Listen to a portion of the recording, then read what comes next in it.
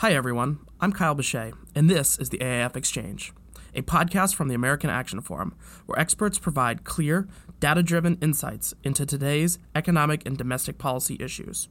Welcome, and thank you for tuning in. Here's the central question. Are we headed toward a long-term care crisis? Based on my research, I would have to say yes. That's Tara O'Neill Hayes, AAF's Director of Human Welfare Policy. Today she'll be joining me, Andrew Evans, your host, to discuss the looming crisis of long-term care. We'll talk about what's driving this crisis, as well as proposals like Bernie Care that seek to address it. Tara, thanks so much for joining us.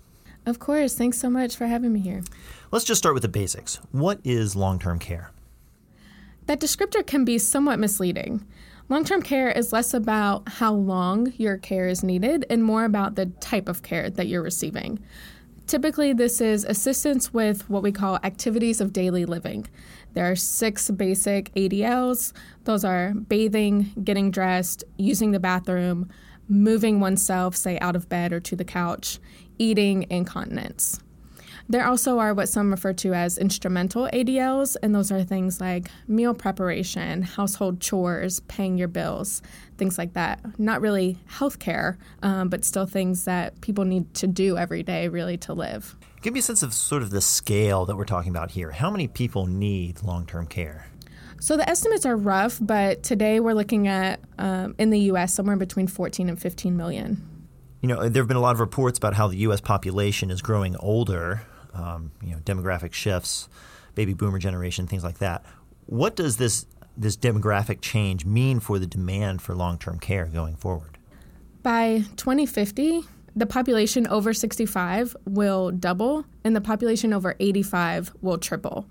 Of course, once you start getting into that age range, over 85, you're much more likely to need long-term care. Further, when you think about the health condition of the elderly and just American adults, the prevalence of people with multiple chronic conditions is certainly increasing, and the more chronic conditions you have, the more likely you are to need long-term care. Sure, and just to be sort of clear about this, that's in a lot of ways that's a really good thing, right? I mean, over the last 2 or 3 decades, we've seen life expectancy go up because of modern medicine and new treatments and cures for diseases and things like that, right? Absolutely. I think it is great that people are living longer, but with that, of course, comes new challenges. And so by 2050, we expect the number of people needing long-term care to double. So this seems like part of what's driving this crisis that we mentioned. Demand is going up significantly for long-term care. Absolutely.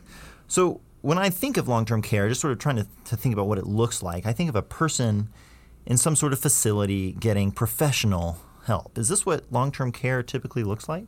It can be, and certainly for some, absolutely it is. For most, though, care is being provided by family members and loved ones who have no professional training. Oftentimes, they either are living nearby or possibly even moving in with the person who needs care. Do we have any sense for how much long-term care in the United States is provided without any pay? So an estimated 26 to 40 million people provide between 16 and 24 hours of care per week on average, which results in about somewhere between 27 and 41 billion hours of care per year being provided by family members unpaid. So just looking at the numbers that you were talking about earlier, there are, you said, 14 to 15 million people who need care and estimated right now, but we have 26 to 40 million people actually providing that care unpaid. That doesn't account for paid workers. So there are unpaid care, or long-term care rather, it seems needs a lot more people to provide the care than actually are receiving the care. Right. I think what you're seeing, particularly with the care that's being provided by family members unpaid, the numbers tell us that for each person who needs care, there's probably at least 2, possibly 3 people providing that care to them. So maybe, the spouse is providing a couple hours of care each week to the extent that he or she can, and then maybe a child, maybe it's for their parent. And then maybe, one of their siblings then jumps in on the weekend to help out. And so it's, really a team effort. Why do so many people provide it for free? Well, I think multiple reasons. One, we are talking about the care of our loved ones, your parents, and so probably to some extent there is an emotional aspect to it. You want to take care of your parents. Maybe you feel obligated. They cared for you for many years of your life, and so now maybe you feel like you owe that to them in return. And then, of course, I think there's an economic aspect. Long-term care can be quite expensive. We don't have good options for long-term care insurance, and so there's a lot of people who really, if they were to pay for care, they're just paying for it out of pocket. And it can really add up and become quite expensive. So from an economic standpoint, I think a lot of people feel like the best option for their family is just, to take turns, tag team, providing care, by family members for free. Yeah, and like you said, that requires a lot of people. So it seems like the next part of the crisis, we have demand, which we just talked about, and then there just aren't enough caregivers. So is that what you're seeing in terms of the crisis of long-term care? Exactly. Like I said, most care providers are the children of people needing care, but there are many fewer children than there are baby boomers. They didn't have as many children as their parents had. And so you're really going to start getting into a supply and demand issue here. The population aged 64 and younger will grow by only 12% by 2050, whereas I mentioned the population 65 and older is going to double. And so there's a drastic difference there. And so there's going to be many fewer people available to provide that care. Yeah, that's a huge discrepancy. I want to talk for a little bit about the cost of long-term care. What makes it so expensive? So the costs vary by the type of care that you're receiving for the various types of paid care, which I think most well known is nursing home care. That is absolutely the most expensive. And it kind of makes sense when you think about what that means. Someone staying in a nursing home, the cost includes basically your rent, like you're living there. And so it's your room and board. Typically, you get all of your meals, 3 meals a day included, so it's your food costs. And then, oftentimes there's activities, little exercise classes or coloring, knitting, bingo, whatever it might be. And so there's, those kind of social costs. And then, of course, on staff, you have medical personnel. You have nurses. Typically, you have a doctor on call. And so all of those, labor costs also are included. And so it really can add up. You mentioned supply and demand a minute ago, and there seems to be, as I'm trying to conceptualize this, something of a market problem here. Typically, if there isn't enough supply of something, and here we're talking about caregivers, there just not being enough of them, then the price rises for that product, for that commodity, for whatever, until enough people or supply comes into the market. So the price serves as a signal. The flip side, of course, is that if the cost is so high, which it seems to be now, then supply comes into the market until the price drops. Why are we not seeing that here? It's a good question, and it's unclear. There's significant market churn among paid care providers, estimated between 45 and 66% per year. And why is that? Really good question. I think part of it is because wages are low. The work that you're doing is difficult. Both, it can be physically demanding. You're helping move people out of bed and, to the toilet. You're helping people go to the bathroom. It's not very glamorous work. You're bathing older people. But why are their wages low? And that's a good question, too. I'm speculating here, but possibly it's because their competition is free labor. Like I said, most of the care provided is provided for free. And so when you're competing against, either people are going to pay someone to provide the care or they can do it themselves, they're probably not willing to spend a lot of money. I mean, I think that's really what the numbers are indicating. There's not a lot of money to be paid by these families, and so you end up with a lower wage. So you mentioned this turnover, and I'm trying to imagine how that would how that would work, especially for an elderly person, and what it would be like. It seems like if you're having people doing these things for you in your house, in your life, and there's this constant turnover, that could be just really hard. Absolutely. It's something I really worry about, what that experience is like for the elderly person receiving care. I can only imagine if I say every couple months, every 6 months or a year, I have someone new coming into my house, especially when they're providing such intimate levels of care, getting dressed, going to the bathroom, bathing. I know I certainly wouldn't want that type of care being provided by someone who feels like a stranger.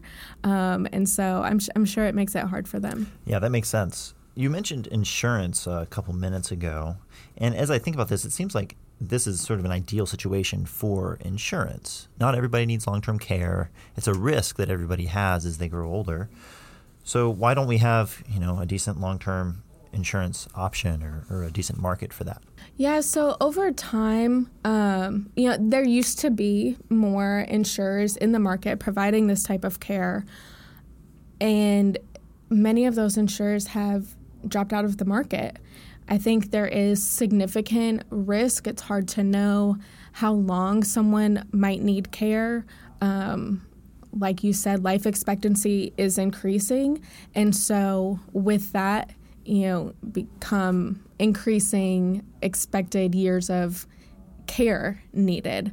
And so with those costs really adding up, particularly if people are moving into nursing homes because they don't have a family member to take care of them, those costs just get really expensive. And so for whatever reason, it seems the insurance market has not really found a decent way to mitigate those risks, and they've left the market.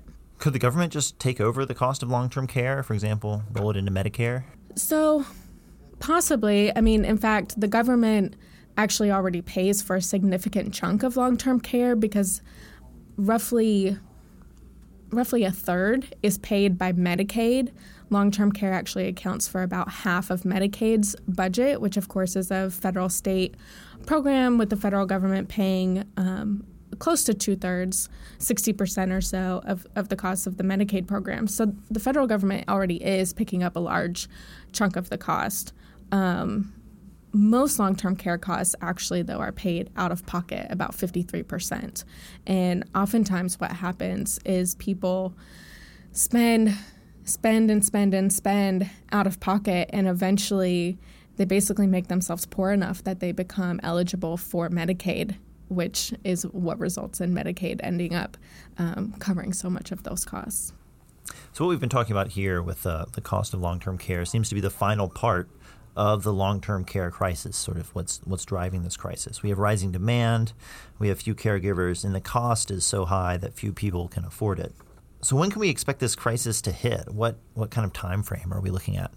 For many, I think the crisis is already here. There are, like we talked about, there's roughly 40 million people providing care for free. Many of those people also are working full-time jobs, and many of them also have children of their own that they're caring for.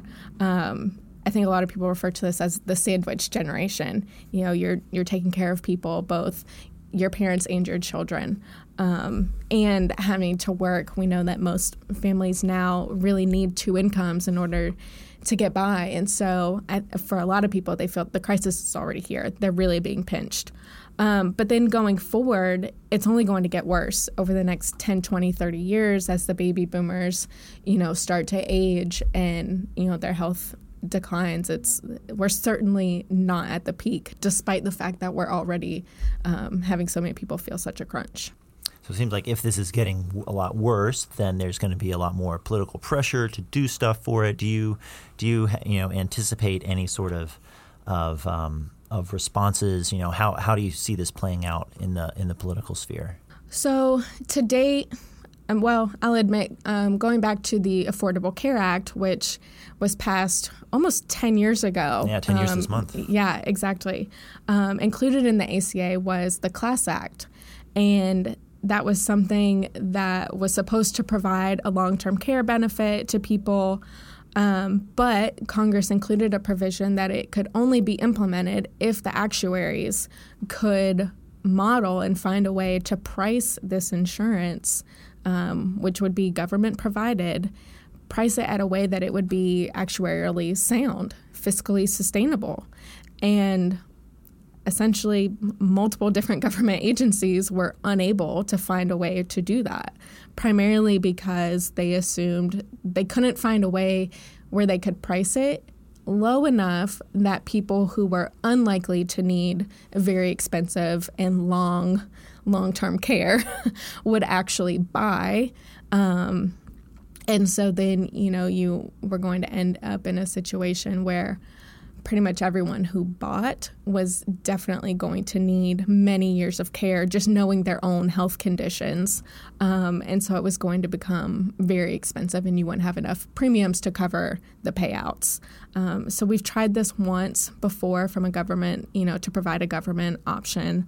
And it, like I said, we weren't able to move forward with that plan.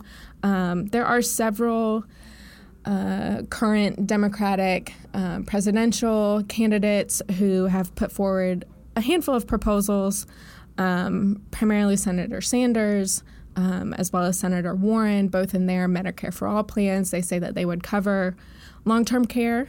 They have not really detailed how they would pay for that, at least not to any significant degree in level of detail.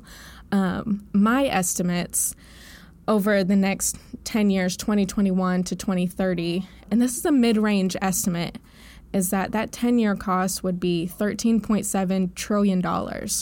And so given the estimates for Senator Sanders' Medicare for All that already exists, that place the cost of that plan at about $32 trillion, that's not including the cost of long-term care. So when you add in that 13.7, you're looking at really about $46 trillion over the next 10 years to provide all of the health care that he's promising.